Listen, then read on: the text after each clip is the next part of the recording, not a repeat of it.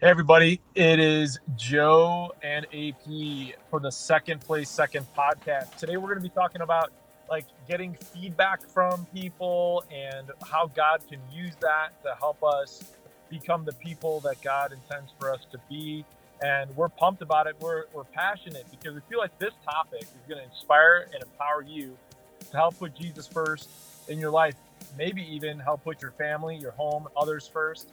And man, when it comes to this topic, maybe you're a person that never wants feedback at all, but we hope that this inspired you. And here's the thing: if you're new to us, we release a new second podcast every week. We just crossed over the 100 episode mark, and if this is helpful to you, we'd love for you to share it, rate it, send it out to your friends, let them know, and we'd love to give you a shout out as well. You can let us know you're out there.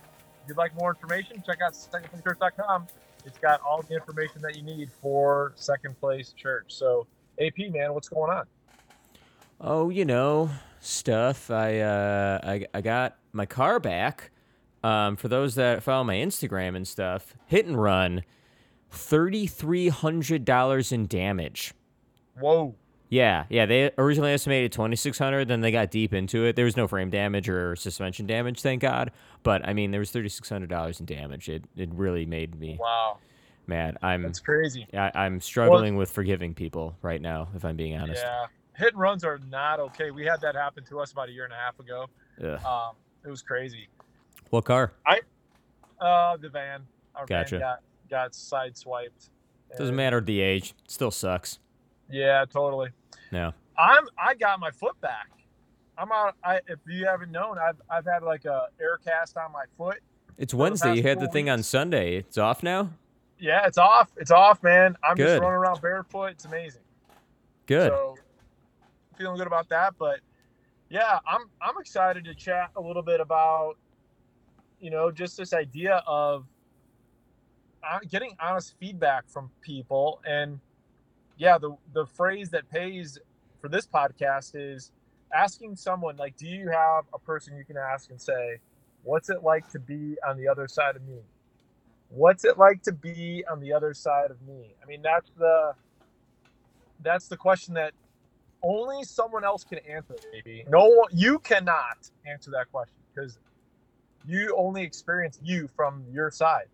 So I think the idea today is to just really, just like, why is it hard to ask that question?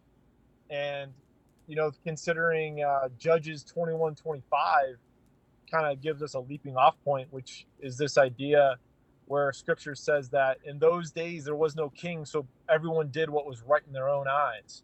So basically only looking from their perspective, this is what looks good to me, this is what I'm going to do, bam, I do it. And yeah, I think just asking that question helps us keep ourselves outside of just our own perspective and gives us more well-rounded input as to what is it like to be around me. I think I'm really kind and pleasant and or cool or whatever, but maybe not. Maybe I'm a little hard to handle, or I'm a lot, or whatever. So, I mean, what do you think about this, man? Why don't you go first? I'll give you some thoughts that I think would, if you're looking for it, you can listen to a message on this, which would be the latest message from May 19th.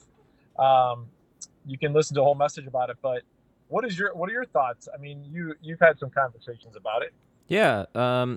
My first thought is I like the question, and I know that in service you said it's kind of a scary question to ask, but it's a very necessary question to ask. And well, as everybody knows, I went through a divorce, especially if you listen to last week's podcast where I started getting deep into the weeds on that one. So I lost a lot of friends in that, and it really is an area that I struggle with. You can ask Kayla. I struggle with what am I doing wrong that I've lost so many friends, that I've known so many people, that I don't have the super tight bros that I know that I should have. I asked this question what's wrong with me? What's going on? What do I need to change? And not necessarily what do I need to change.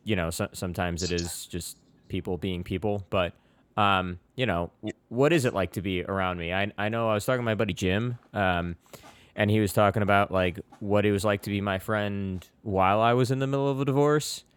And I'm not gonna repeat his exact words. Jim's a pretty blunt dude. But I mean, he was saying, he's like, you got so annoying at one point, and I just want to be like, yeah, my wife left me. What'd you want? Because that was actually one of the bits of advice. But we're several years down the road. I'm getting married, and oh my gosh, I'm getting married in less than 3 months. Thank That's God. crazy. Yeah, that is crazy. Yeah, I mean, we're several years down the road. So it's a much more appropriate question now, and I think it's an indefensible question for me. Whatever the answer is, that's the answer. And so the point is, it's a good question, because I do struggle with like, well, what's going on with me that I don't have the deep relationships with the bros that I need. I have such a deep relationship with Kayla, obviously, praise the Lord. But what's going on in my mind that I need to improve or act upon in order to have the deep bro friendships that I know I you're should kind of have. talking about the fact that you almost don't have somebody besides Kayla to ask that question of, because you don't have anybody that's close enough to you to really be able to accurately answer it. Because that's one of the things that you got to be careful about, right? Is It's a wise you can't analysis. just ask anybody. You just can't ask anybody. You need to ask someone who has, if you're a believer, someone who has similar values to you, someone who is following Jesus and is trying to focus on, how do we become the people God wants us to be. And what you're kind of focused on right now is where I think probably a lot of people that might be there, because I think these types of relationships are not are not very common these days. Yeah. So I don't think you're alone in that. I think it's definitely a good focus. And I don't know. I think that there's room. If I could throw this out there, I didn't even talk about this in the message, but there's room to ask that question of God in prayer, and to see what comes about. I mean, it's probably going to be still you in your perceptions, but there's definitely the Holy Spirit that can give you revelation about what it is that you need to work on. Where you feel like maybe I'm a little too abrasive here, or maybe I am a little bit too easygoing here or there. And there's times in those moments of quiet where I think you do get some more accurate, objective views of even yourself. I don't know that it's definitely not something to rely on 100% of the time, but it's definitely, I didn't talk about it in the message, and I thought it was worth mentioning here, because going to God in prayer with that and asking God, what is it like to be on the other side of me? He can bring some things. The scriptures say to examine ourselves before we take communion, to be, Jesus called out the Pharisees for washing the outside of the cup but not the inside.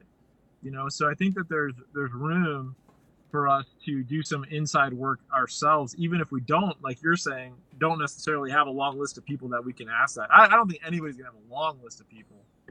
But some you people should might still have a list of at least like 4 or 5 people, probably. Yeah. Yeah. So anyway, I'm hearing you loud and clear, man. Why do you think that if there's someone out there that's like, I would never ask that question of somebody, like, what do you think are some of the barriers, and maybe to asking that question, and maybe why you would be really love to know if you had a couple of people? Like, why would people hold back? Honestly, the blaring answer in my mind is personality disorders, because I really do mean that. If you look at what a personality disorder is and how it actually affects a person's personality. Yeah. Very profound. I read a really good book called Safe People. Yeah. Everybody needs to read that book. It's really one of the best that I've ever read. And they were talking about, if you know somebody with a personality disorder, they're going to take the opportunity to be abusive. I'm not going to say who. There's somebody in mine and Kayla's life that the person makes every single conversation about them and will go on the offensive. And if you say, hey, I'm really hurt by, I feel really upset and hurt when you do this. Could you just like not do that, and then they go on the offensive, and they're like, well, you're attacking me right now. And it's like, well, I mean, yeah, but that's the whole point of this conversation. But point being, I think it's really, to keep it in the terms of the book Safe People, it's really unsafe to ask somebody with a personality disorder, hey, what's it like to be on the other side of me? Can you point out, my shortcomings so that I can work on them? And they're not going to take it as an opportunity for you to be reflective or to receive some type of constructive criticism. They're just going to go on the offense and be like, well, you're a piece of crap because of this, this, and this. So if you, I mean, it sucks because sometimes it's even your parents. In the case of like, I don't know if you mean, but in the case of like Mark Driscoll, it can even be your pastor. He's gotten a lot better, thank God, from what I've read. But the point is, it's unsafe to do that around people with personality disorders. That it's just going to take full advantage of it to attack you or to make it about them. So like if you know somebody with a sociopath personality disorder, they're going to start railing you on why you're the scum of the earth. Whereas if you talk to somebody with narcissist personality disorder, they're going to start talking about them for some strange reason. And I think that's definitely true. And I think that the interesting thing is if we're not careful, we can be so afraid to ask and wonder if somebody is safe or not that we never ask the question, and then we never get that feedback. And I think at some point we do have to take a risk, and we have to put ourselves out there and ask the safest person we possibly can figure out.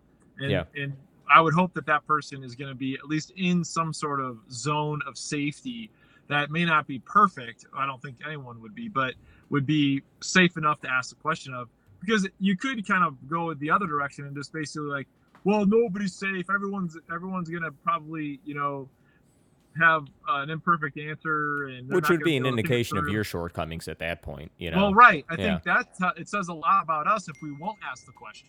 Exactly. Because then I think we lean more into Judges 21:25, which is that actually, deep down in my heart, I really don't care what anybody else thinks. I'm just going to do what I want to do. Mm-hmm. And I think that's not a heart after God.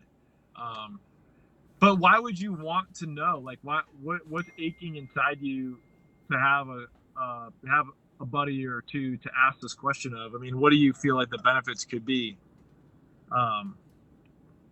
if you were able to do that? Like, what's in your heart to say, like, man, I wish I had that?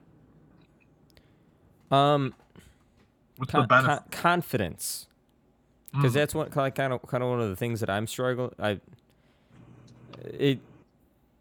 Confidence and stress. It goes hand in hand with me. Kayla and I are doing premarital counseling with my counselor because the woman's wonderful and so wise. And we both did a personality test and like a couples like compatibility test. I hate that word. But you know what I mean. And it put me at a 95% stress level. Oh wow. And I know that a lot of that stems from like I don't have the confidence to go places in my career because I don't really have leadership in that area in my life guiding me. Like, I'm 33.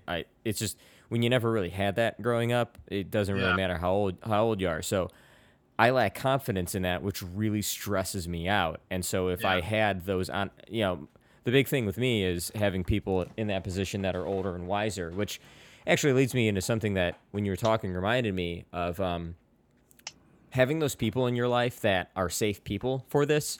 As I've learned, they have to earn that position in your life, and it's not like something that they're pursuing after, but they still have to learn it. Because now, I love my dad. I don't take any of his advice, and I never listen to him though, just because of the fact that he didn't earn that place in my life to be giving me advice on anything.